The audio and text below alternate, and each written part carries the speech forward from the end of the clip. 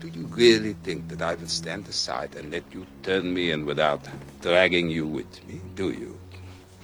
Your American self-confidence is so bloated you've forgotten the reality of the situation. 90,000 died, imparting to the whole world I am a monster. And you have known about me all this time. If I'm caught, when those reporters stick their microphones in my face, it will be your name that I will repeat over and over again. Todd Bolton, Todd Bolton. Todd Bolton, yes, that was his name. For how long? For months, almost a year. He wanted to know everything. That was how he put it, yes. Everything. Hello, listening people. Hello. Auf Wiedersehen, Bartek. How are you? Doesn't that mean bye? Yeah. Goodbye. See you, Ryan. Goodbye. All right, I'll do the episode then. So first bit no, I'm saying goodbye to you. You're out. I thought you were saying bye to me because you're leaving. No, you're the one. I just wanted to let everyone know that Bartek has been excused from the lesson. Okay, I was going to apologize for something I said last week, but I guess I'm gone. Well, we'll never know what Bartek's apology was. He's been mistaken on many things over the years, and sometimes an apology is offered and sometimes a refusal. We'll never know. It's a real Sophie's choice, but aloha, Bartek. How are you? That's also a goodbye in that too. It's also hello. But how are you, Bartek? Hello, you're back into the lesson. Since you're asking more questions, I'm assuming that's a hello. Yes. I'm doing well, Ryan. How are you? Oh, I'm feeling so apt. Oh, great. No, go on. Yeah, I said I'm feeling so apt because I'm here to be a pupil today. I've got two. He's got two pupils. I pointed at my eyes for listening people. He actually pointed at his cheeks near his eyes. So, well, I mean, I'm giving you truth. Well, I tapped my cheeks, but they were pointing upwards. Yeah, well, you could also say I'm pointing at the roof by that logic. You know, that's upwards too. But Ryan, you've got context. I got context, which is for kings, as Star Trek Discovery character Gabriel Lorca would say. But to get real for a second, we all are wanting to know what you are here to do in terms of an apology. Last week, I insinuated that Donkey Kong Jr. was in Donkey Kong 3. Mm-hmm. It was actually 2. So the game was actually called Donkey Kong Jr., in fact. That's even worse for you, then. Yeah, it's not Donkey Kong 2, it's just Donkey Kong Jr. Wow. And when did Diddy Kong get introduced? I didn't look that up, but I'm assuming on the Super Nintendo with Country. I can't wait for next week's apology in which that assumption is incorrect. No, that's fine. I didn't say it definitively. I said I think. You think, therefore you are. I think, therefore I'm safe. But we are not a gaming podcast. We are, in fact, a movie podcast, Spit and Polish. We are spitting young gentlemen, and we both happen to be Polish, which will come up in discussion of the film we are talking about today, because we talk about movies, we look at pictures, and we have a little bit of a powwow about them. And movies are recommended on the podcast from us, the hosts, and even, yes, you, the listening people out there. So if you have a movie that you want us to cover, want us to chat about, want us to see, you should make sure to hit us up on social media or our email to let us know. Tell us what film you want, and we'll put it in the list. All of this is in the description of our episodes. That can be found easily. But we have a recommendation that was given by one of the hosts here, and I don't think it was me. So could it be someone else? Could it be our friend Will, perhaps? He's been a host on the show before. He was in the first episode of the podcast. He's in our group chat that's exclusively for Spit and Polish Presents. Well, yes, right, because we were going to be all in the first episode, therefore he had to be in it. He was never meant to be the host, just to clarify. He was the guest of the first episode, so he's in the group chat.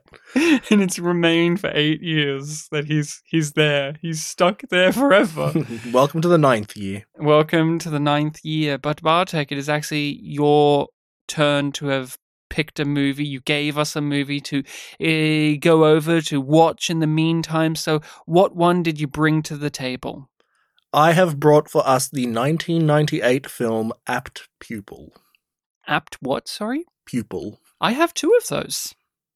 Yeah. Yeah, and I'm a teacher. I actually teach 2 children. And Ryan, just to let everyone know, he pointed at his head. Yeah, that's because I teach them in my mind. Hmm. In my mind palace. Yes, Apt Pupil starring Ian McKellen and directed by disgraced filmmaker Bryan Singer. Hmm. And I will say up front at the top of this, if you are not aware of Bryan Singer's allegations, and if you are sensitive to the topic when it comes to child molestation and all of that, we will talk. I will at least talk about that in the episode, so because it is relevant to the film we are talking about today. When I picked this film, Apt Pupil, a film about an older man grooming a younger man. A young child, in fact, a 14-year-old boy. They're 16 in the movie, but 14 in real life. When I picked the film, I didn't realize that part of his infamy led back to this film. So, Apt Pupil is a film about a high school boy who realizes that a neighbor of his is a Nazi war criminal in hiding, and he begins a rather interesting relationship, and there's power dynamics that are played throughout the movie, and that's all I'll say about it. If you have not seen Apt Pupil before, give it a watch for yourself, because we are going to get into much more depth and detail about it. And Bartek, since you recommended the film, I'd love to know your history with it. So my history with this film is interesting because it was one that I have seen once before, but it was in an unexpected context, and I still don't even fully remember all the details of it. So I was in Poland sometime. I think you mentioned last week, like, you watched it when you were 15. I think I was probably around the same age. We might have watched it at the same time. I was visiting my cousin Zuzia at her house, and I don't know how it came up, but she said, like, oh yeah, let's watch a movie in my room or something. I'm like, all right, sure, put it on. I didn't know what the title was. I don't remember if she told me or not.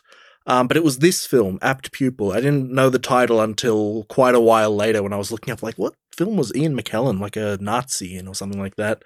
And yeah, I just remember it being this, like, dark and serious film. I have vague recollections of, our Nazi character, like, being a regular old man, and then in a later scene, like, suddenly being full-on serious Nazi. I have no idea if we watched the entire film or if just part of it, but yeah, I remember walking away being like, that was an unexpected film to have watched with my cousin. And then just over the years, thinking back on that situation, I was like, I should see that film again and, like, actually get the full context, see if that situation made a bit more sense. And yeah, not really, but I was keen to watch it again.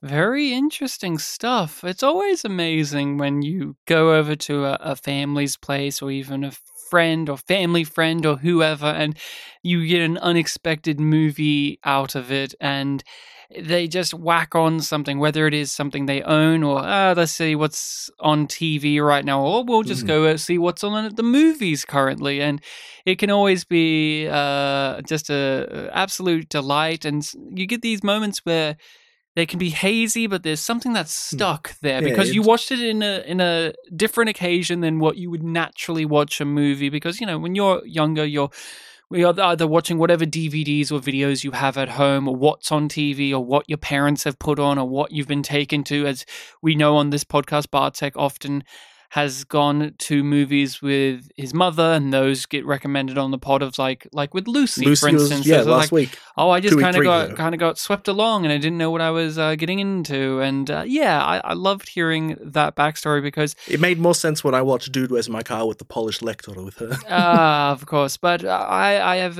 kind of the opposite in terms of I was seeking the movie out specifically because I grew up with the X-Men movie franchise. I saw the first X-Men movie in the cinema, and it was such a seminal experience. It was one that I found to be just very impactful upon my life. Those opening sequences and Ian that was early 2000s? Yeah, 1999 to 2000. So I would say 2000 for Australia.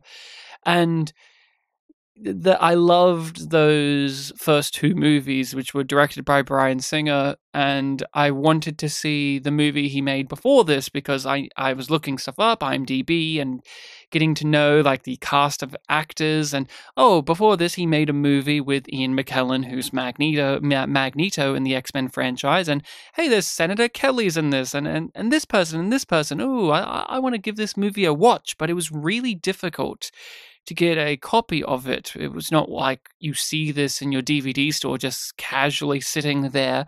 At least I couldn't find it. So when I was around 14 or 15 years old, I would want to say, I went to my local library, and they did not have it, but they could get it in because of the subject matter of the film could be brought into the library because it's argue a historical and educational purpose to it, because it's examining Nazi war criminal and how there is documented history of obviously World War II, but the fallout of it and people being hunted down and the trials and all of this. And so that's how I managed to get it. I had my library card that I used. And, wow. And I got it and I watched it, and I thought it was a really interesting little movie. It didn't leave as a long-lasting impact on me. I haven't, like you, there's fogginess there. There's just certain things that I couldn't remember. I knew that in the long term that, Ian McKellen gave a great performance, but even then I just make that as an assumption because he's a same. renowned actor. But I really was glad that when you recommended this, because it's like, it gives me an excuse to revisit the film with fresh eyes, with adult eyes, and also it's been a couple of decades now since it came out, and things have obviously changed since it was released.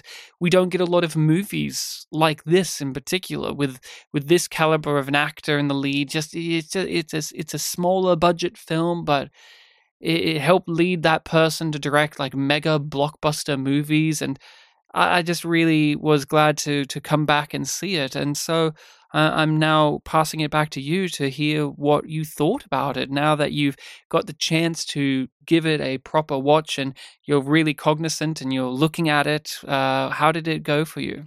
Yeah, I enjoyed the film as much as you can enjoy it. I didn't remember the context behind like what brought this main character, regular high school kid, to, former Nazis' house and becoming.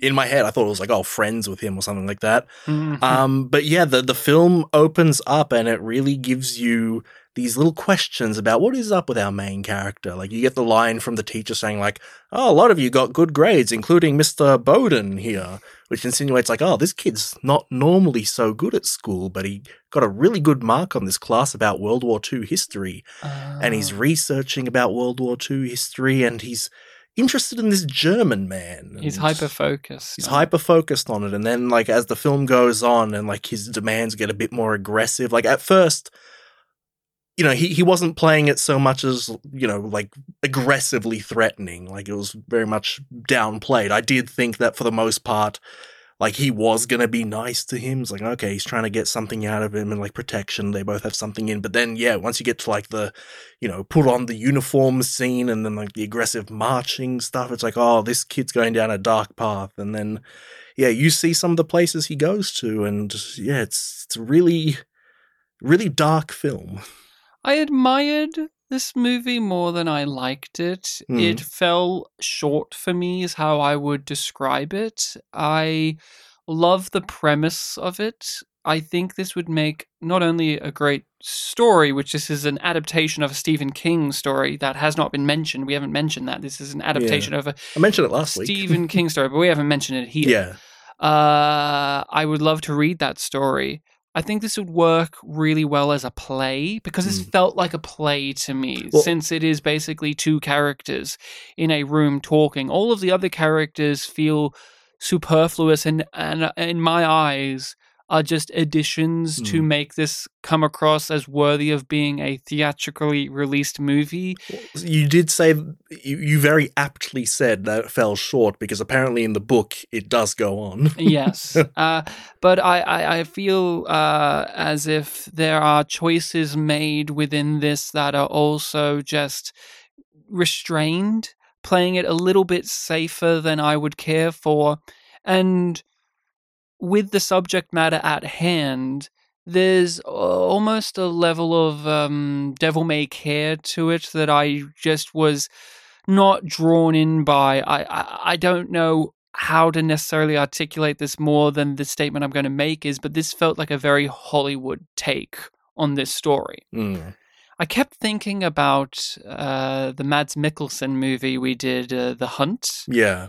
And how that movie, nothing in relation to this, but that movie is like, that's a very European way to explore such a dark subject matter. A story like this with a more European sensibility, you would have, yeah. Especially because early on, I think it's the first scene with our two main characters, the boy says something along the lines of like, I want to hear, the real stuff, like the stuff that they won't teach in school. And that feels like, if we did have a story like this in the style of The Hunt, like we would hear some really serious stuff, because we get a lot of like montages of like him telling the stories, and you hear bits of it, and it's like, oh, I wake up in the middle of the night hearing about it. Yes, and and there's an element of there's a deliberate nature to how mundane it is presented, his stories, because to him these were just things that happened, and to the kid even, he finds them in the moment somewhat interesting and underestimates how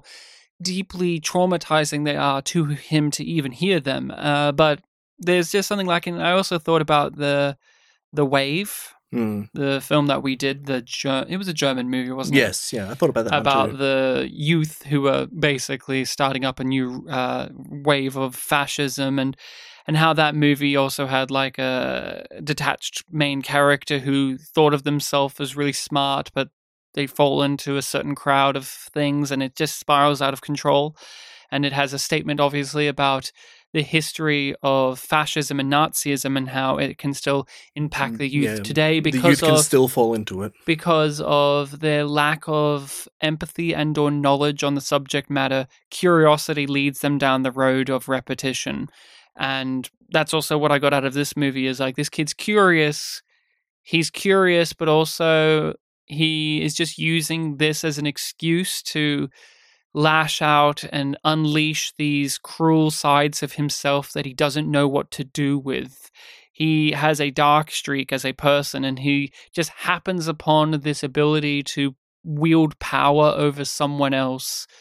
And he is going to do that, even though the way he does it is just further damning for him to have done it. And little does he realize he's becoming more like the person he is being judgmental of and dictating of. And yeah, I like the movie. I just want to say I did like the movie. There was just aspects of it where the writing was a little sloppy. And I say this a lot with movies that really mess things up for me. And Bartek, you are going to maybe not have noticed. Maybe you have, because the music was non-stop throughout this. I was like, please, could we just have more scenes where there's no music? Like, it's not even said that the music was bad, but it was very insistent throughout. It was just always there. Mm-hmm. And I just was thinking about how good dramatically some of these scenes would be if it was just quiet and relaxed and living with these performances. But there was always just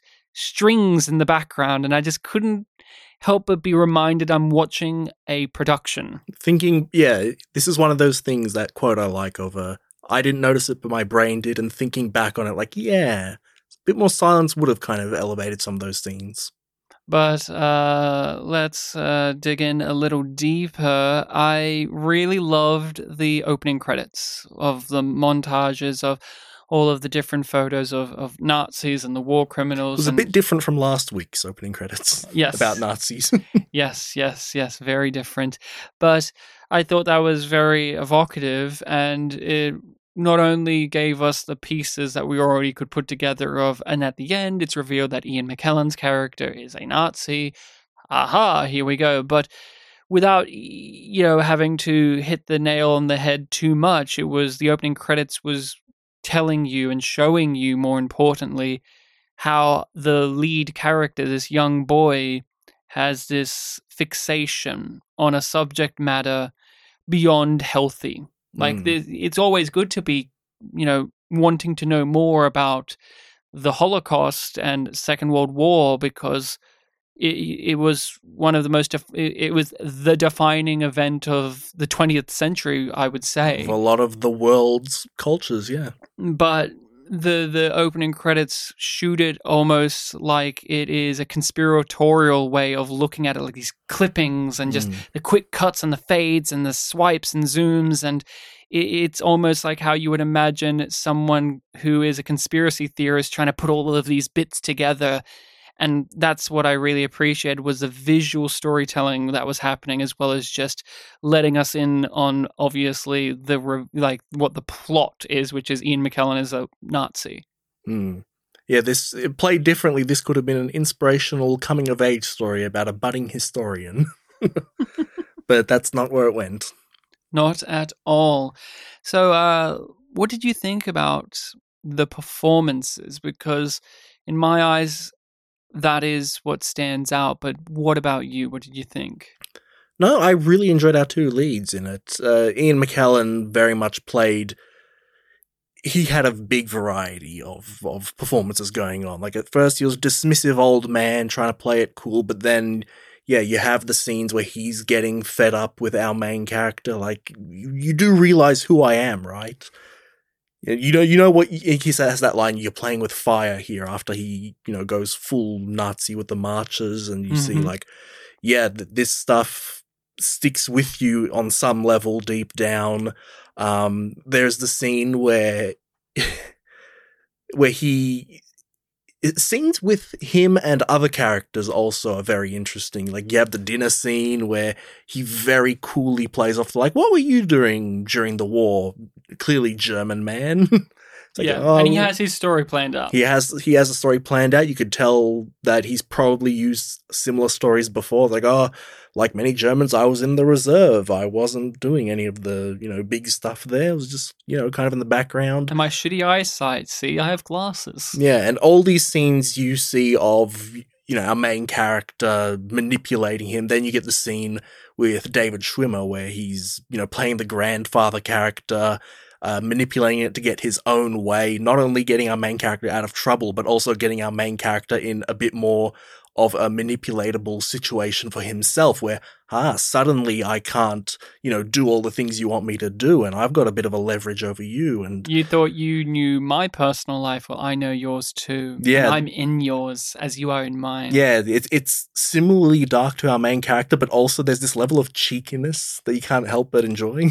Ian McKellen brings that to so many roles. He has this certain cheekiness. And I always think about, in the X-Men movie franchise, as Magneto, he's very serious, very dramatic, but there's a level of camp that he brings to it, and dignity within the campiness. And there's a magnificent scene in X-Men 2 where one of the characters is bitching to him, and he's sitting there with Mystique, and they are like whispering stuff to each other, and then he giggles and gives this like look towards one of the X-Men of just like, yeah, I just spoke shit about you. And people capture that scene online of just like, yeah, your sassy gay uncle at a dinner party. And that's like how Ian McKellen is. Like, he's a sassy gay old man. I've seen him in Graham Norton with when he's doing Maggie Smith impressions and stuff. Yeah. Oh, with Hugh, I think Hugh Jackman was in the clip there, and they had this very, clearly intimate back and forth.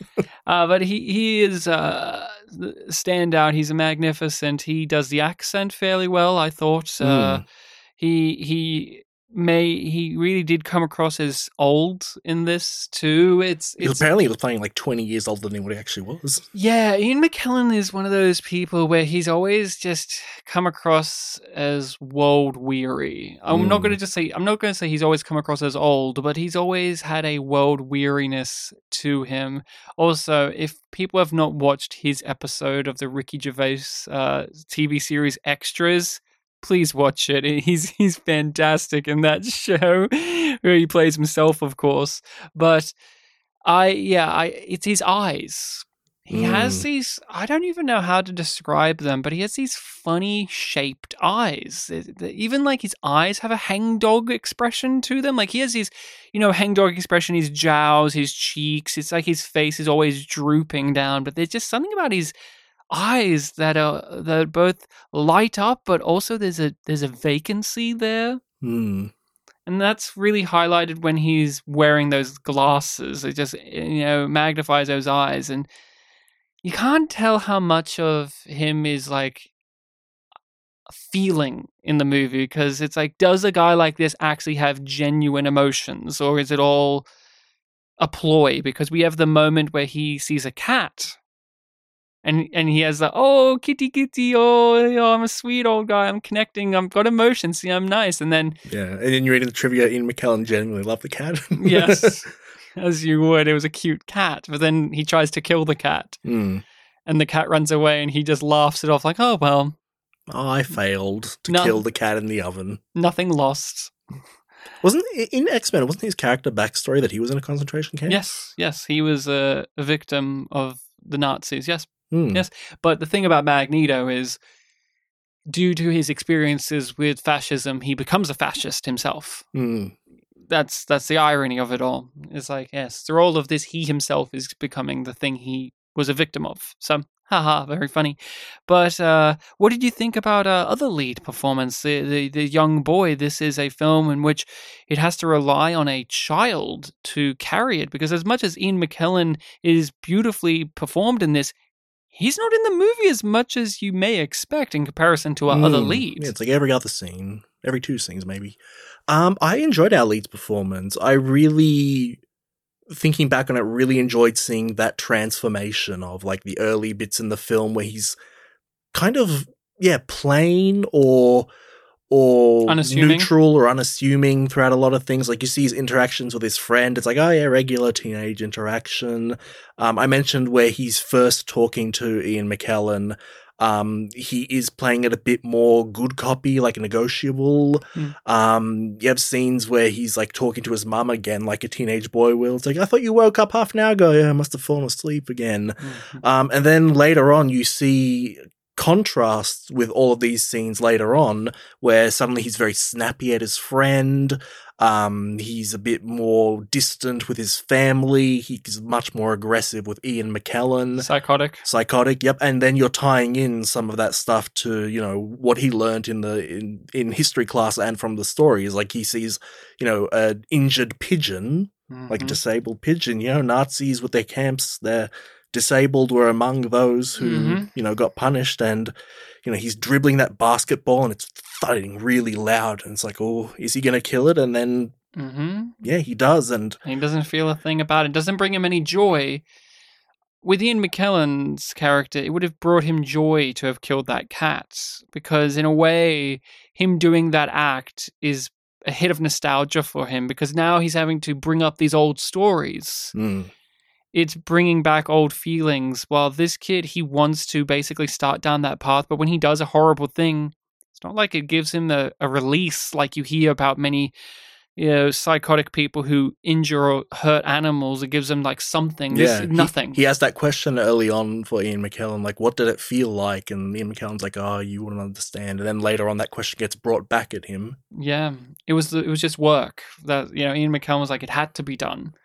But we see little hints of he enjoyed it, he liked it, and lead Chad, it's like he is wanting to engage with these things to see if it will break this malaise he has, because he's a despondent kid. I read it at the beginning a bit differently to you. I thought when the teacher brought up our lead character's name as an example of like how well things are doing, I thought it was the film being like, and yes, see everyone, like the exemplary kid in the class, like using him as like, a model right. of what you should be going for, because he has everything he needs in life in that realm. He has friends, he has a hot girlfriend, he has the grades, he's like a sports kid as well. Like, he is set, but deep down later emotionally, on, he is completely removed. He's got it all, but he's still not happy. And later on, David Schwimmer makes that very clear. Like, you were set to be the number one. And yet it doesn't fill the vacuum inside of him. And so him figuring out that this next door neighbor is a monster, and instead of doing the noble right thing of turning him in, he does this horrible thing in which he talks to the guy, forms a relationship with him. And it's not just he forms a relationship with him, which would already be terrible in itself. Like, if he did try to be buddy-buddy with him, that would be bad. But he goes that extra step further, where he wants to have the thrill of having someone underneath his thumb. But what I really love about this performance, this lead performance, is he's still a child. And with children, they can be very petty and they can switch their mood up, and he gets the things he wants, and he's like, nah, I don't like it, or he's angry by it, or he doesn't want it anymore. He's very irrational as a character, and I think this lead performance managed to make him captivating. He was never whiny. I never looked at him and thought, you're dumb, or you're being too arrogant, in the way that the film is not meant to portray that. I really felt like this was a high school kid who's really smart, but not smart enough. And that happens. We see these young people who maybe have some wisdom beyond their years, but that doesn't mean that they're wise or that they're smart or that they're an adult, really. He's a child who's basically being treated like an adult by everyone, but he's not. He's not. And there's even some really haunting scenes of him trying to be an average kid, and it just doesn't happen. His girlfriend tries to, or this girl tries to have sex with him, tries to give him a blowjob, and nothing's going on there. And she mocks him and says maybe he's gay. She just says maybe you don't prefer girls, and you can tell like he has this homophobia there. He's like, I don't want to be told that. But this performance, it's like he doesn't even have the full energy to get that dismissive or that defensive about that comment. It's like, oh, I don't like that, but then I don't care. There's just an apathy to the character. For a lot of that scene, he was also playing it up, trying to like cheer her up. Or it's like, maybe you don't like me. It's like, no, that's not it. That's not it. Maybe you prefer men. And at that, he was like very blank about. Because children, whether they are young or you know, in their teen years or just verging on adulthood, like with any person, there's a level of apathy there. And some it's more prevalent than other kids, and this kid is really up there. And I thought that for a central performance where you have to have a character who is this delicate balancing act of someone who's got a hyperfixation, who wants to have a powerful stance in the community and be dominant and be in charge, but also doesn't care. Really, really magnificently performed. I think those things could be very poorly handled, or one would outweigh the other. But throughout the whole movie, I thought this kid was juggling those balls up in the air and didn't drop a single one of them. Although I had issues with the character himself, and of course, as a human being, I'm like, I don't agree with you. I thought that it was brought to life and realized just so well. So well. I mean, you talked about the basketball scene with the bird, but even before that, I was really taken with his friend trying to help him, and our main character just is muttering to himself and getting angry and swearing and throwing the ball wrong. That entire scene, the friend, like he calls him like an idiot as a joke. It's like, what did you call me? Did you recognize the friend? No, I didn't.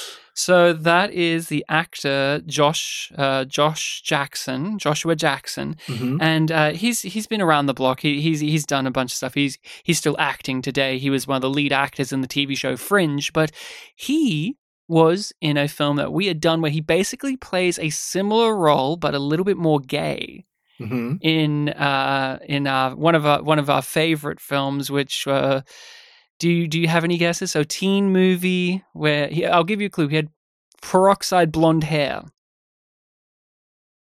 in it. Was there something like that in Saved? No. So no, what was it? It was a year after this, Cruel Intentions. Oh, okay. It's been a while. He was the guy that got our main character to know the Reese Witherspoon character and kind of gave him information. And he was like the school's basically crime lord. And he was very over the top, but he was like the friend who's trying to be there. But as our main character becomes more morally detestable, this guy's like, what the fuck? And it's very similar, except for more gay and rich than this version of it. And I just found it amusing that within a year, he basically played a slightly more twisted version of this kid than he does in this movie. It's been too long, but I'd check that film out again. That film's great, isn't it? It is. But I just threw it like, hey, it's Joshua Jackson. He always, when he was in this era of his career, he always played that teen kid who's like weirdly too adult as well. It's mainly those two performances, because how did you feel about how the other members of the story were handled? Because I said just casually before that, in my eyes, this could just be a two-hander play, and everyone else kind of felt they were added to bolster it being a movie. No, everyone did a good job. You were saying before the podcast that you enjoyed David Schwimmer in it. I wish he was in the movie more. He comes in really late. I loved David Schwimmer in this. I think David Schwimmer is a really good actor. I'm not a fan of Ross from Friends, but David Schwimmer is a really funny actor. He's really good, and when he does more dramatic stuff, which he's doing here, he's not funny in this movie. No, not at all. And I think he slots in perfectly, and his character, even before they reveal the facets of what they're going to do with him dramatically speaking, the way he plays it, his look, and what he's initially offering, even before we get into the deeper stuff, I thought unlocked a new layer of the movie, because our kid, although he has his parents, and although he has his school friend, and although he has a school, those just felt like things that were stated about him rather than things that are actually experienced. But when David Schwimmer comes in, the aspect of the school became real to me. Credit to the performance and the writing, we have to say. Like, the scene where Ian McKellen's playing the fake grandfather character and having the interview with the kid and David Schwimmer as the guidance counselor, it gives us the stakes of what's happening at school with our main character. Like, that he's been slipping up. It establishes that this has been going on for like a year now. Yeah, roughly a year. Which that kind of threw me off, but okay. And that, he's been slipping up. His grades are going down. We mentioned before, like, he was on his way to be number one in his year level or school or class or whatever it was. And he lays out very specifically, like, what the situation is. And, you get all the little details of that and you understand the gravitas of the situation. And based on your knowledge of that, you understand how Ian McKellen is manipulating that situation for his own end of, not having to be under our main character's thumb so much. What I think David Schwimmer's character also brings to the movie is something tangible. Because a complaint I do have about this, that, I don't know if complaint's the right word, but I guess a niggling concern I have about this is the characters are so specific and movie-like and otherworldly that you can't relate to them. Like, obviously you don't relate to Ian McKellen because he's a fucking Nazi in this movie. And our main kid, he's doing things and he's acting in certain ways, and then we don't get a deep look into his psyche ever.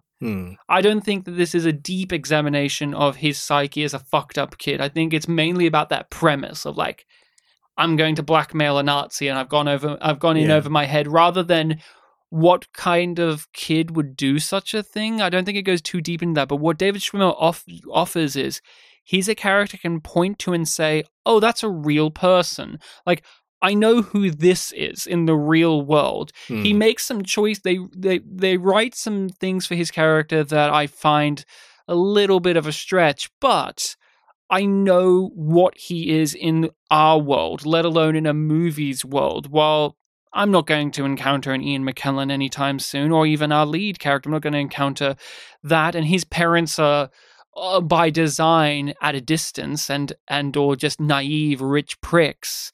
But David Schwimmer just being the school guidance counselor who's wanting to do the best he can to help a kid out, and he doesn't really know that this kid is someone that's dangerous and that this elderly person is too. Yeah, I completely just, even his mustache, his hair, the clothes he wore, I just had a sigh of relief and said, oh, finally, a person I know. Hmm.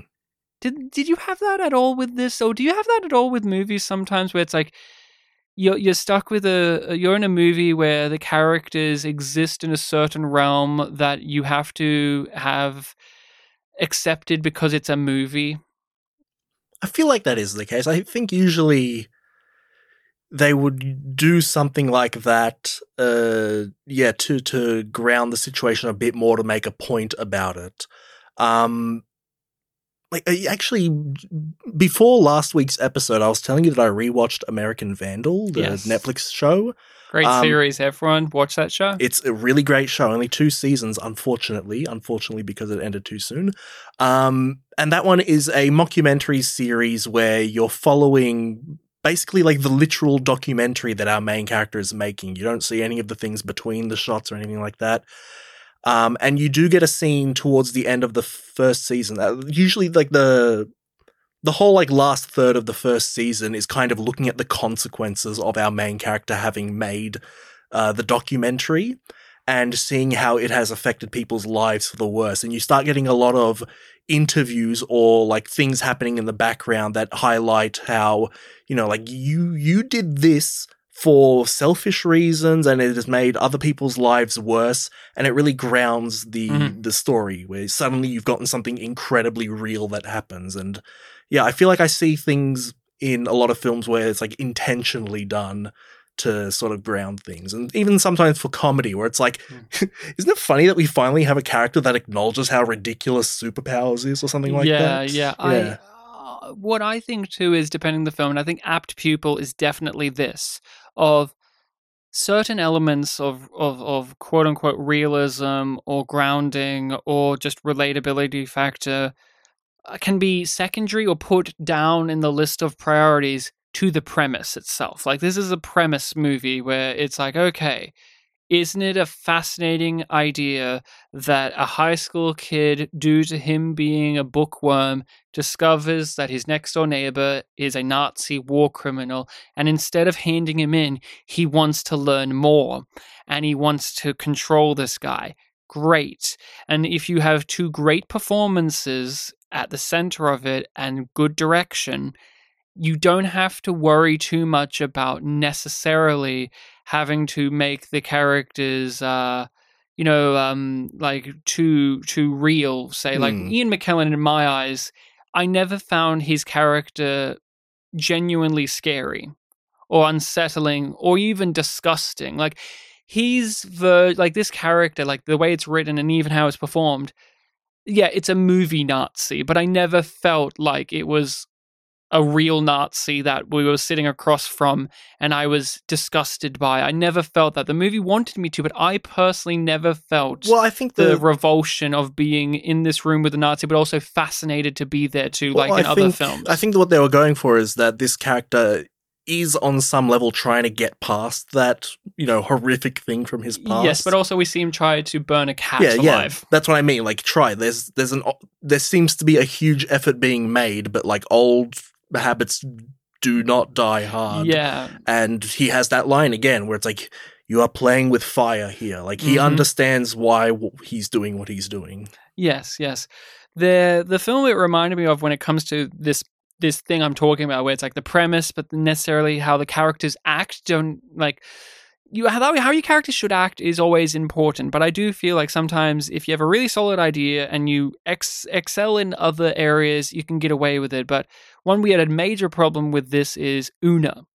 in which that film had a fucking amazing premise, great performances, but the way those people acted in that movie, there were moments where it's like you and I would be like, would a person do this? Or like, what's their psyche about? And there was some roadblocks there, and I feel like there's just some minor roadblocks to the psyche of our lead, but that's, again, it's deliberate, it's by design. So when a character like David Schwimmer comes in, I feel like there's a buoy in the water of like, oh, I can grab onto this, because he becomes a voice of reason in the movie, which has been sorely lacking throughout the film. Yeah, they're not really going for like a character study with our main character. It's more of like an almost anti-character study where it's like you're seeing where he's ending up rather than, following along. You don't feel sorry for him. You don't feel sorry for our main character. When the Nazis turns the tables around on him, I find it funny. Not funny in the ha-ha sense, but funny as like, of course, what did you think would happen? You're playing with fire, as the Nazis said, but like you're playing against an adult for a start, but also an adult who is a successfully escaped war criminal. You think that you can just do that and keep getting away? Oh, you're going to make him wear a costume and parade around in it and think that he's just going to take that because... What, you're 16 and you think nothing's going to go wrong for you? And then Ian McKellen like lays it all out. It's like, if I even just accuse you of this, that will stain you forever. May not be true. People may say like you can deny it and get away with it, but the claim will remain. And when the movie started to do that type of stuff, that's when I was riveted. I'm like, oh yes, give me more of this. This is the meat. This is the material I'm wanting. There's consequences to your actions. And that's when it really got cooking, was when the consequences started to really come into play. And what did you think of the inclusion of the homeless man? And where that went? Yeah, that one was interesting. At first, I wasn't quite sure what the homeless man angle was meant to be, because it's like he saw Ian McKellen looking down at him wearing the Nazi uniform while he was like digging through his rubbish, and then he wanders off. Then he sees him on the bus and he's like trying to get his attention, and it's like, oh, okay, is this guy like a neo-Nazi or something like that? But okay. It's like, well, I thought he was going to blackmail him. That's what I thought. Or blackmail or something. It's like the Nazi part is going to factor into this somewhat, because he saw him wearing, or at least like his upper part is his bust, torso area. And the hat. And the hat, yeah, that's what I mean. But then it ended up being like all of his dialogue was like goofy. Yeah, I don't want to... I would say it was comedic. I don't want to... Yeah, it was comedic. I wouldn't say to like a cartoonish degree. Like a really held back kind of thing where it's like you've got this serious thriller film and you've got this homeless man who is, talking about... He's like mumbling about his own situation, and you're getting like part of the context. He's like, oh, you should invite me in for a drink. And it's like, oh, maybe it could be $10 or $20. And... Yeah, but I couldn't understand how clever the character was supposed to be, because there was this brilliant moment where he's trying to help Ian McKellen with his like shopping or whatever, and Ian McKellen's blowing him off, being like, fuck you, piss off, I don't need you. Yeah. And then he reveals that he knows about the relationship between him and the kid. It's like, oh, I'm like the kid, I know. But he doesn't say it exactly, but he says in this way where it's like, I've got not only know about you being a Nazi, but I also know about that the kid knows it too. And that was like a brilliant step in the tension and what you could do with the movie of Ian McKellen thinks, oh, I've outsmarted the kid. Good job, by the way. You outsmarted a fucking child. Congratulations to you. So I've won the game. I'm comfortable. But because of hubris, he's made mistakes. He revealed this outfit out into the world with his window open, and there's someone who saw it, and this person not only saw it, but he put two and two together. It's not just the fact of, oh, he saw it and he thinks I'm a Nazi. This guy sees me around. This guy is observing now, and he's observed this relationship that I thought was only between me and the kid. I've fooled the parents. I've fooled the teachers.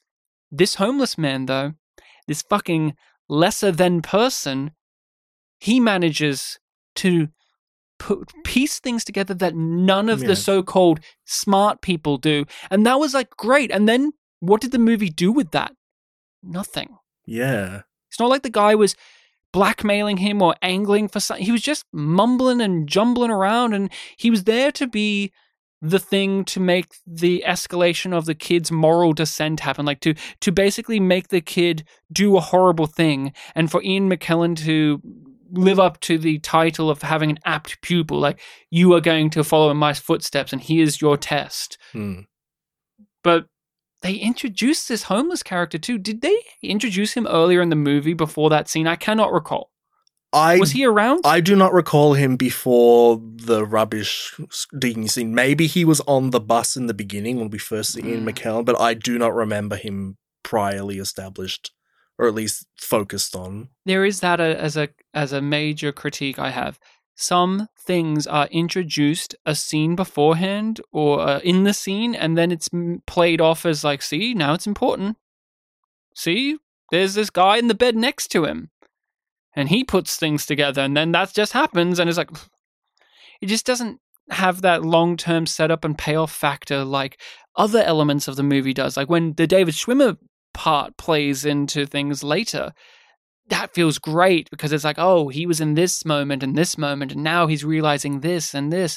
But this homeless guy's like, he's introduced, and then next moment, he's there to be taken care of. It's just... Yeah, and even elements from like the class at the beginning where it like focuses on like the Jew bit and shows also like the other people in the camps. You get that, like the pigeon comes in later on. Later on, we haven't talked about these characters yet, but like the guy from the Jewish Association Museum or something like that. I can't remember what it was. He comes into it and gives us like the ramifications for Ian McKellen. Yeah, the homeless guy. It's like the whole scene where he was in the kitchen, I was like waiting for the angle. It's like, okay, well, what's next? And it was just rambling until he gets stabbed. Yeah, until the violence, and then Ian McKellen needs the kid to finish it. And it was a means to an end, and that's all it was. And it was such a disappointment because I think the movie falls apart in the second half. I think with that in particular, it opens this valve of just coincidence, or things needing to be there so that we can get to the ends that we have. It's a real reverse engineered course. This homeless man character, you can still have it end like that, but he was not a character. He was a function to this story, and yet you could have made him have some verve there. And it's just such a shame that they fucked it up. And I think they fuck up other things along the way after that point. When you work backwards from where Ian McKellen ends up, you do eventually get to that point where like, oh, the homeless man sees him, and then, you know, they have interactions, and that leads to the stabbing, and then it leads to the pupil killing him, But when you see that he's only established in that scene right there in the middle of the movie, suddenly it feels like, you know, couldn't factors from earlier in the film played a stronger element in his downfall than, like you said, this coincidental instance of him seeing him and then following him. How do you feel about how the movie handled the sensitive nature of the Holocaust? Because we get characters who are obviously going to do stuff when they find out that this man is a Nazi. The grandfather is already interrogating this man. We get the police involved when it's revealed that this man's a Nazi. We get this homeless guy, but also we get the stories being told. We get the history lessons and several dream sequences about how the learning about the Holocaust is deeply affecting our character, who outside of those dream sequences and him talking about those dream sequences comes across as a psychopath. This kid is a psychopath. Like, he kills animals, he has very little emotion, he thinks he's very intellectual. But how do you think the film did with handling the overall sensitive nature that's at the heart of it all? A lot of the dream sequences specifically feel like they're the closest the film comes to getting that European sensibility. Especially you have the shower scene where it transitions quite well, I think, from, the twilighty lighting of like, these kids are all showering The after steam in the air. steam in the air, and then like within the same shot, like the lighting turns blue and a bit misty, and then suddenly it's like these men with very short shaved heads are now in the shower room. Withered bodies. Yeah, and it's really dark and unsettling, and I could see a film doing a lot more of that if it was, again, with this kind of European sensibility, not so Hollywoody. So I did enjoy those scenes and wished we did have a little bit more of that. In terms of, the stories with that he's being told, we talked about before how a lot of them are told like montage and snippets of them. I think it would have been better if we had more of like one full story at the very least, to really show like the gravity of the stuff that this character has done. Because you have those snippets and then you have like the factual information about what he's been through. I think like one really solid scene of like a full story would have really helped. Instead, he gave us a story about the film that we're in. It's like about an old man who meets a young boy. I don't know. I feel like it plays with it too much. I thought the dreams were an interesting concept, but again, I think conceptually good, but doesn't give enough because they are front loaded in the movie and then it's gone, and it's like, oh, yeah, that's a good point. That's a trick. It felt like a trick rather than a part of the film. It felt like a trick it was using, and I don't know why the kid was having these dreams with what we know about the kid from before and after and during the course of events. He seems so troubled by them, but literally nothing else troubles him in the movie, so it makes me go, okay, so why are these things troubling you? Why are you waking up in the night and having panic sweats? And why are those stories? I think, and by the end of the movie, I cannot tell you. Other than it was the movie being like, we have to at least be like aware ourselves as a film that the Holocaust is not just a backdrop we can have to our movie. We actually have to make a statement about it, and those dreams are evocative and provocative. I think what you say, is complementary to what I said, where you get the sense that like what he's hearing is dark enough and powerful enough to make him have, cold sweat dreams. But we as the audience want to actually hear that as well. But why? Even if we did, with what our character is, why does he have dreams like this? I see what you're saying now. Yeah. Why? Why does it affect him? To bring it back to a movie that we mentioned earlier, The Wave, they didn't need to do tricks like this because our main characters were dumb and didn't really think of the consequences and the historical ramifications that they're bringing back into the world. And it was them enacting the things of the past that made them realize how fucked up it was, rather than just like, it's not like they sat down and went like, oh, they hear that. Even if they, like those characters, you would tell them the story, they wouldn't have nightmares about it and be like, oh, because they were psychopaths. They were fucked up, misanthropic kids, who this kid is too, who think they're smart and they think they have it all together. This kid, I don't know why, especially when you end the movie where he's a villain and he gets away with it. I don't know why, other than it's the only way to humanize the character, because there's no other humanizing qualities to him other than he's a cute teenage boy. There's no other humanizing factor to him other than he hears these stories and they give him nightmares. That's it. That's all he has humanizing him.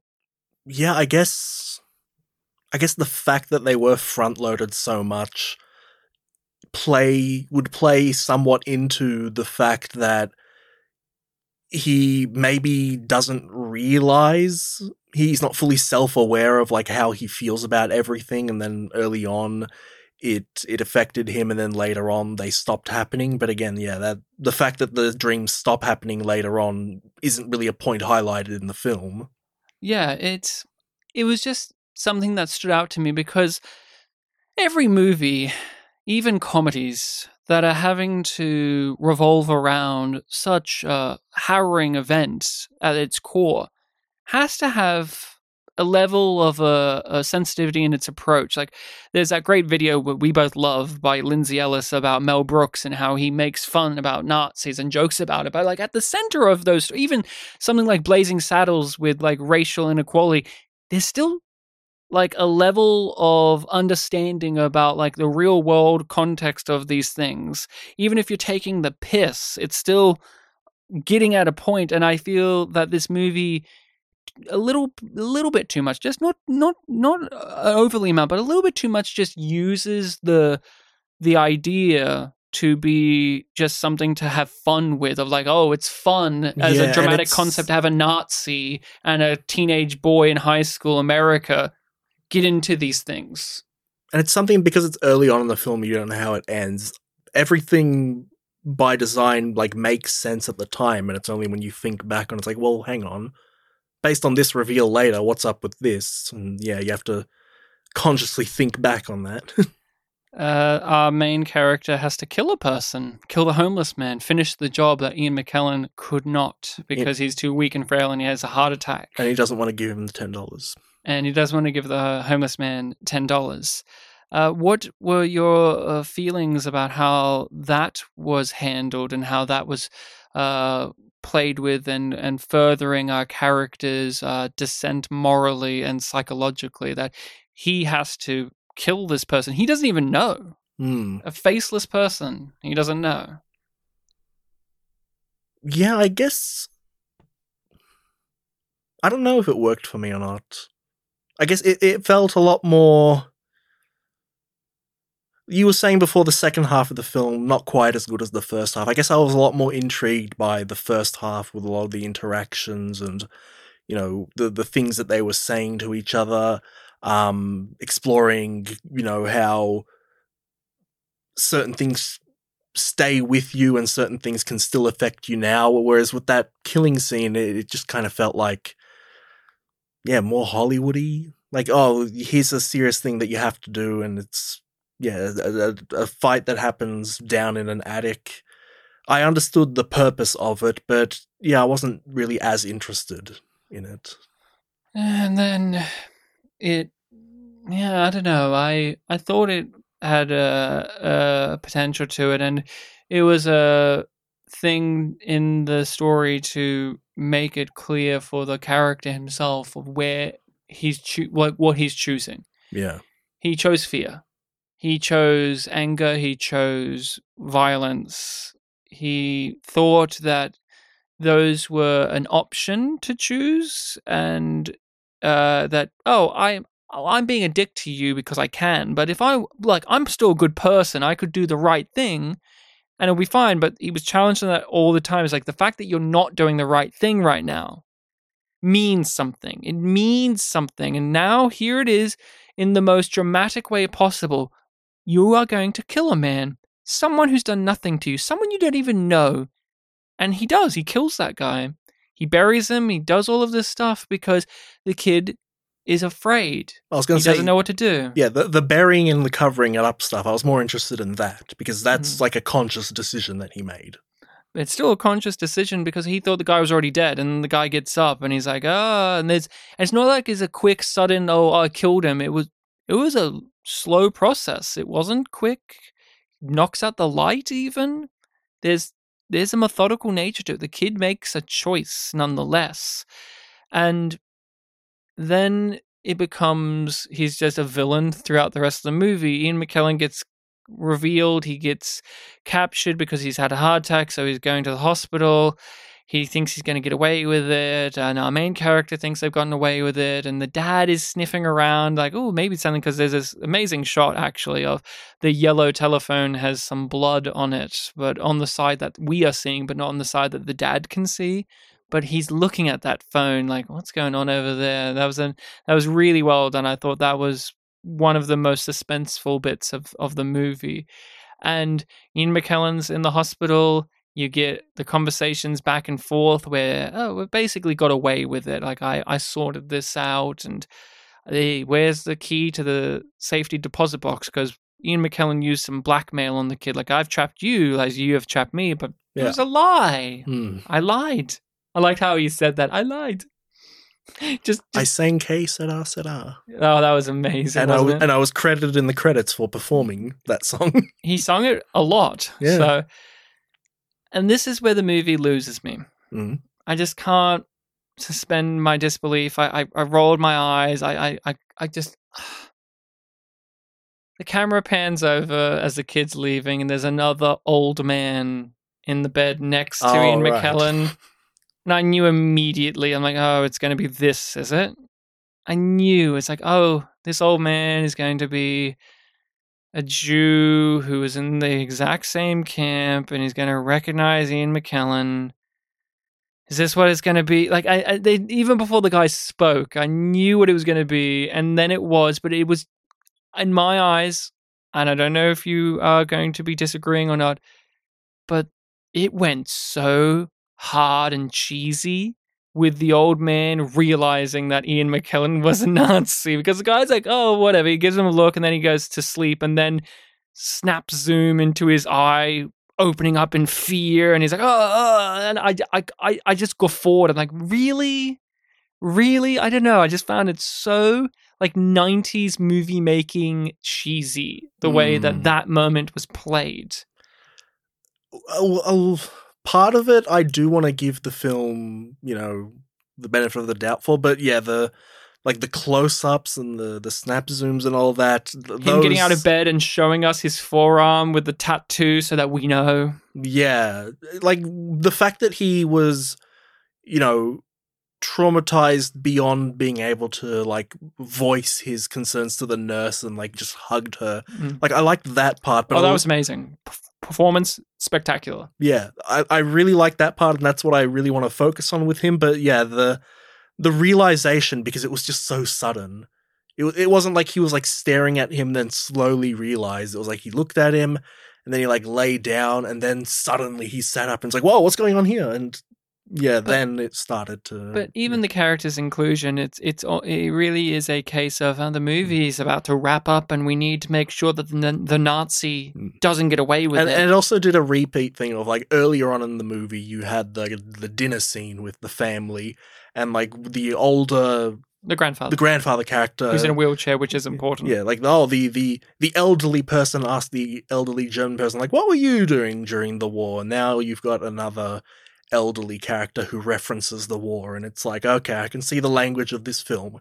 The elderly talk about the war. I mean, it's completely fair. It is fair, but I just the fact that it felt like not a repeat, but like a playoff of something established earlier. It's like, ooh, yeah, I see the movie. Yes, I saw the movie. That's exactly it. I saw the movie's hands. I saw the strings being pulled, and I was just.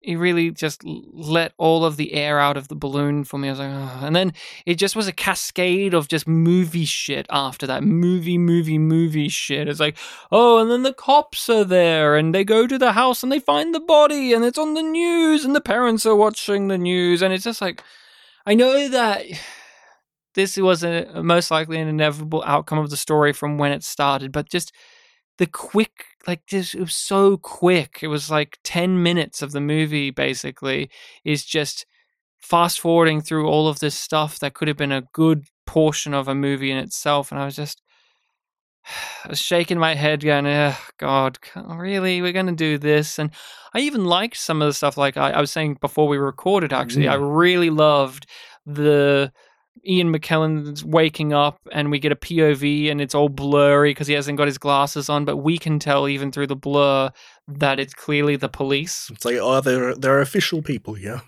And then he puts on his glasses and then we get a POV again and it's in sharp focus. And there's the actor who plays Miles Dyson from Terminator 2, obviously an FBI agent. He's got the suit, he's got the American flag pin. That guy also plays cops a lot. But then we got another gentleman who's like right there. And before the film showed it, they did an insert shot. I spotted it right away. It's like, yes, this guy's not wearing, his pin is something different. What was it, Bartek? It was the Star of David. And I was like, oh, it's going to be about the Israeli government getting in on this. And I was just smacking my hands going, yes, this is what I want. And there was also a reporter there. He took a photo at the end. Yeah, that was fucking funny as shit because it was so impersonal. Just like how our Nazi was about the atrocities. Impersonal. Just, it was what it was. And Ian McKellen, this is the worst moment of this character's life. Like, his biggest fear. He managed to escape getting caught before when he did foolish things by going back. And he thought, oh, I cleaned up all the messes. It's fun. No. And here they are with a camera right in my face as I'm in hospital in a bed looking crippled, like fucking, like just a helpless old man. Boom, flash in my face, and they walk off, and I'm fucked. Like, he knows he can't win this. Really, really, really well done. And the police characters, I thought I'll call them the police characters for the time being. But the authorities. Their conversation in the car after they've interviewed the kid and his family, and how one of them doesn't have any suspicions, and the one who's the Jewish man clearly does, but by the end of the conversation, he also just blows it off like, whatever. And they have this whole little sweetness between them and a little bit of humor about what were you interested in when you were a young man? What did you do for fun? What did you do for fun? And what did they do for fun, Bartek? Yep. And we had this conversation before the recording, and it was stuff that I didn't pick up on, despite the fact that I liked the scene. But the FBI officer, he went to the movies, and we did have a scene earlier on where our main character was going to a movie. He was enjoying himself, yeah. Enjoying himself at the movies, and the Jewish man, the Israeli man, he said that he liked to chase girls when he was young. And our main character does not like to do that. That's the thing. He doesn't. He has the opportunity to. He's going to the movies with a young girl, but he's not chasing young girls. He's not that. And then the older Jewish man is like, it's funny though, isn't it? Because now I chase old men. When I was younger, I chased young women. Now I chase old men. But that's his life. And it brings him satisfaction to put these monsters to justice. And I wish that they were in the movie more, because those actors are great in the roles. Like, they bring they bring so much gravitas to it. They just either, if you know those actors or not, they just have they have those faces that have just experienced a life before their scenes have taken place. There is a depth to them that is begging to be explored. And then we progress. The Ian McKellen dies. He kills himself like a coward.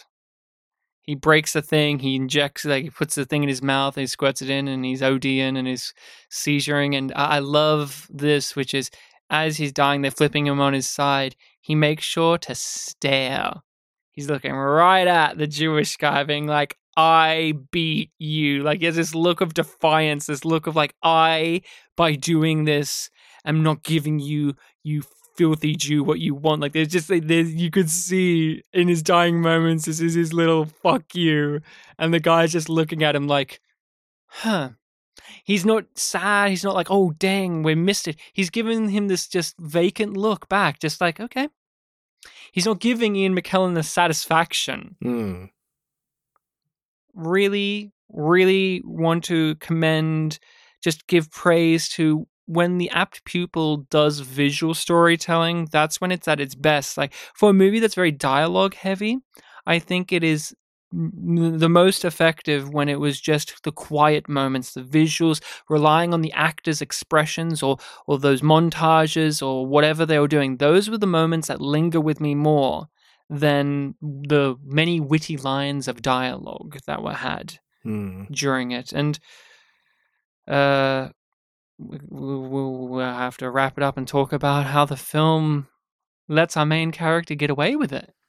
Yeah, because he does seem to get away with everything. Like, he's been interviewed by the FBI and the Israeli figure.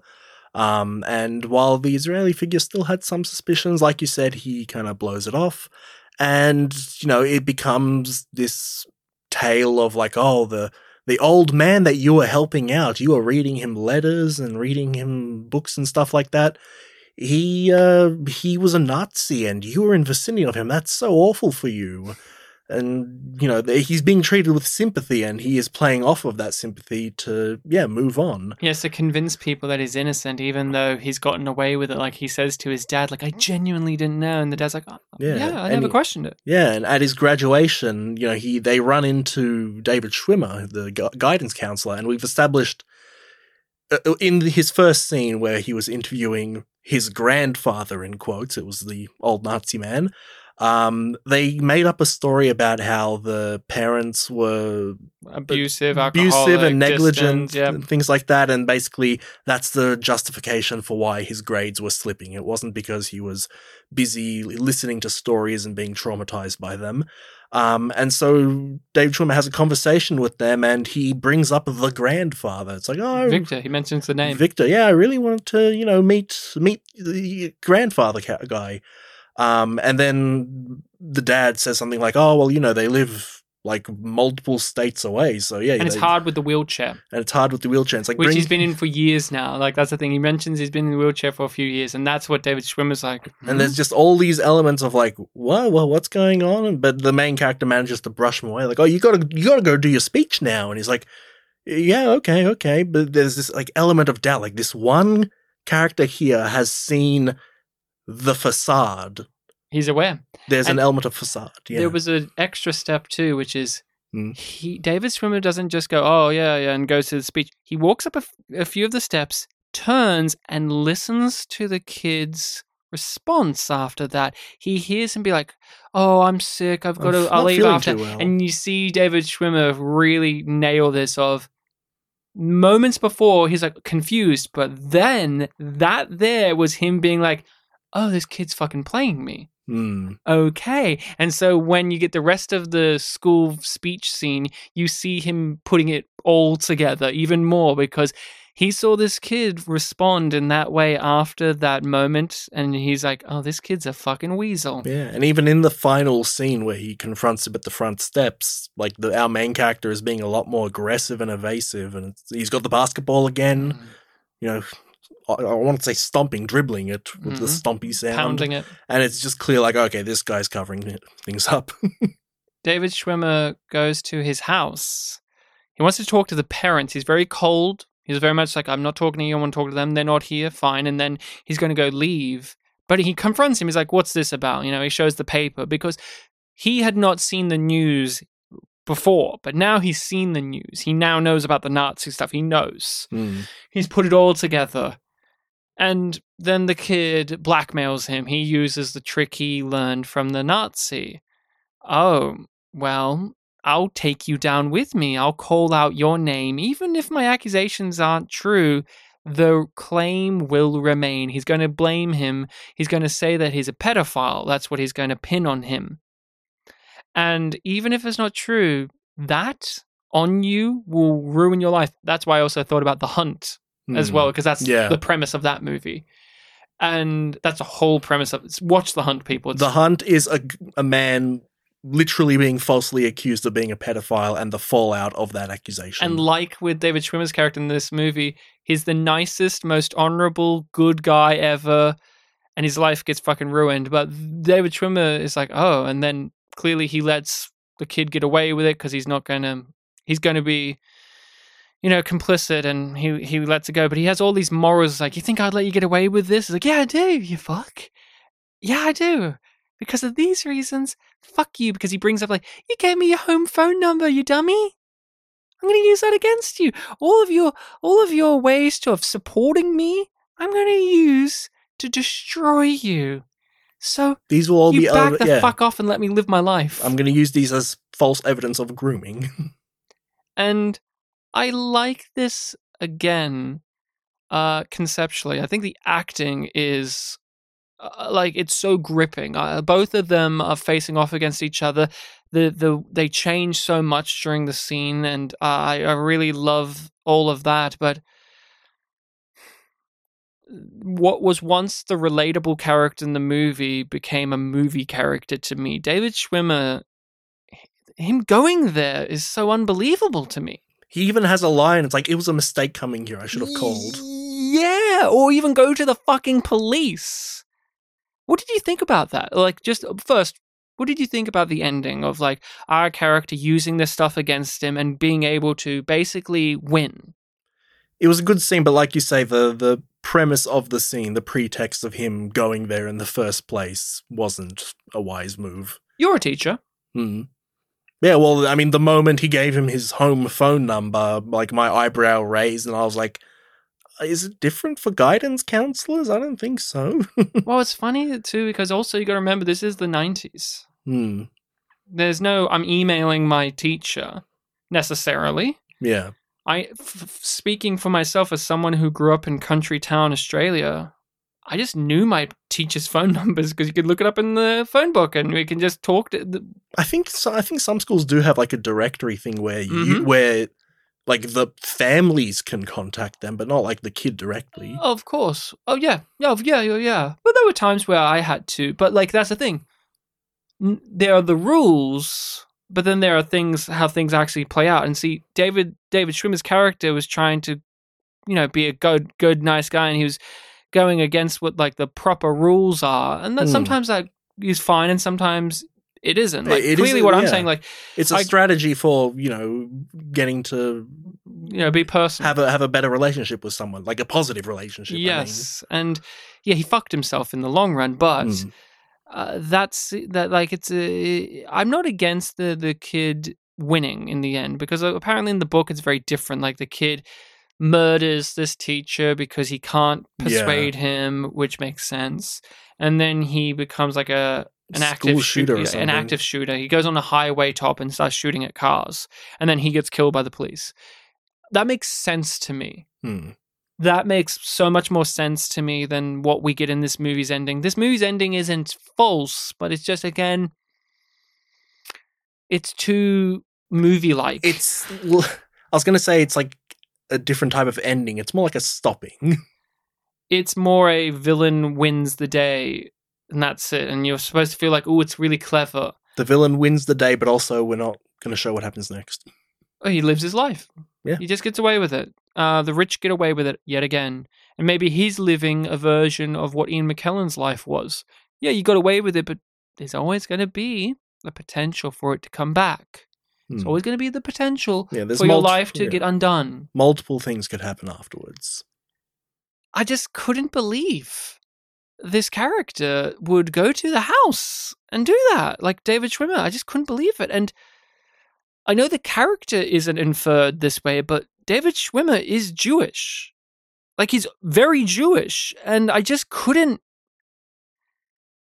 I couldn't believe that this clearly Jewish man who finds this out about one of his students would go to the house and do this. And again, like, the film doesn't mention any of that about his character. I'm just bringing that in from just, being aware of life and just, it's David Schwimmer. I couldn't believe it. Also, just like as a person, like if you found out one of your students did that, would you just rock up to their house and just be like, hey, buddy, here's what I know? No, you go to the fucking police. It's a movie's ending. That's all it is. I can't forgive the movie for it. Like I love so much of it, and I am annoyed by things of it, like as mentioned, but this ending just leaves such a bitter taste in my mouth. It just rings false to me. And it makes the exercise of the movie false in the long run. I don't know. It's one of those things where it's like, oh, this is how you wrap it up. It makes me look back on the whole entire structure of this and think, how genuine is it? And it's too rickety for me. It's too rickety for me. I don't feel secure with this movie in the way that I think it should be. I don't know. How do you feel about it overall? I understand what you're saying. Yeah, it's definitely one that once you break it down, there are certain key questions that you have. And it's also a little, and you said that we talked about this before, but it's also very ironic that... uncomfortable. Uncomfortable, ironic. One might even say weirdly apt that... Unfortunate that the director was guilty of a lot of the crimes that David Schwimmer was being accused of in that last scene. Yes, we'll talk about it. Bryan Singer is a bad man. He has had some weird sexual proclivities, very bad ones with young boys. And this movie, knowing that it's hard to separate art from the artist, it's hard to remove that because this movie is about that. It's about the grooming of a child to an older man. There are scenes of young boys naked, their butts, and our lead character was played by a 14-year-old, and we see them naked. We don't see the penis, but we see the pubes, and yeah. What I heard was... And it's just... Yeah, there's just so many moments where you can't help but flinch a little because of what this director did in real life, and that this was the film that they chose to do. Yeah, I'm only vaguely aware of, like, the full scope of what he's done, like, just from hearsay about, like, the fallout of the Bohemian Rhapsody director changing, things like that. When I picked this film, I did not know that there were directly things related to the production. Like, apparently some extras from that shower scene weren't comfortable with doing the scene at all, and some of them felt forced into doing it. Yep. That's the main thing that I've heard. Yeah, it's even if you don't know the actual production stuff of like that, it's what's in the movie too that you know. It's like how everyone makes jokes about how like Tarantino has a foot fetish, and in every movie he's going to have feet, even though I think he himself hasn't really confirmed if he has a foot fetish, and if he does, who cares? But it's like, this is a movie that's, let's just say it's made by a pedophile, and the movie has pedophilic things in it that are maybe not, you maybe wouldn't say are there if it was made by anyone else. Like, if you saw like a shower scene in this setting in another movie, you wouldn't necessarily go, it's a pedophilic scene. It's just, but in this movie it is, because it's made by that guy, and it does make revisiting it just a real awkward, uncomfortable thing. And it sucks. It just fucking sucks because, there's great direction here. There's great acting. There's some interesting ideas, but boy, oh boy, it almost feels like you're watching evidence in a court trial in a weird way. Like, that's how I felt. Like, yeah. We've often discussed, the death of the author type thing on the pod, and like how much can you and can you not, and honestly, it can be a case-by-case basis, and like how much of the art is echoing the thing of the real person behind, like one of the people involved in it. And this is one where it's like, I just kind of grit my teeth and go, It didn't bother me while I was watching it, but definitely reading about it afterwards and thinking on it, it's like, oh man, this really sours a film that I actually like. Yep. So I don't really recommend Apt Pupil, not because of that stuff, but like, I think it is a messy film. I think it's not as bad as this, but I'm in the same place as I am with The Body, in which I respect the idea of it. I like a lot of the things. There's some great acting, some great character work, but it just fumbles the ball in certain ways that could have easily been avoided. And it's just the sensibility of the movie is what I just do not agree with. I think it's the overall sensibility of it, the machinations of it, just the mentality of it all. So it's not a wholehearted recommendation. If you like what you've heard thus far, I do think like it is a compelling film at times. It's definitely one that you wouldn't be lacking if you're wanting to watch something like of some heft. This does have it, and those performances are just really good. Yeah, Ryan's not going to grit his teeth and stomp on the ground if you choose to watch it, despite his non-recommendation. Yeah, what do you do? Are you recommending this? I do lean on recommending it. Like I said, there is enough about this film objectively well done that it's worth watching. Now, it can definitely be better. We've talked about many different aspects of the film that, fall apart or just felt held back, but I think, it is still worth the watch. Just, I guess if you know what you're getting into and you're fine with that, Go ahead. We get a kick out of, as do many people who have to break down movies or watch them, of like tearing through the movies that are like failures, like The Snowman is a favorite of ours. But like, this is a movie where I really love talking about these type of, and I'm not saying this is a failure. No. What I'm going to say is I like movies that falter because it makes you appreciate the things that do work as well as acknowledge and recognize the things that don't work. And I think discussions of films like this are ones that give me a greater appreciation of movies in general and discussing movies than just like when we shit talk M. Night Shyamalan's Glass. It's like, yeah, it's great to it's cathartic to do that, but I don't feel it's as substantive as, say, this or when we did The Body or even The Mission, for instance, where you and I had different views on that movie, and like that discussion kind of brought out more stuff for us when it comes to that film. But this one, yeah, I think it's one where it's like it falters, but in interesting ways, like in ways that I think are conducive to conversation. Even similarly, in the past, we've talked a lot, even on Unappreciated Masterpieces, about how we do enjoy films that are middling but enjoyable. How we are fine with films that are comfortable in their imperfection.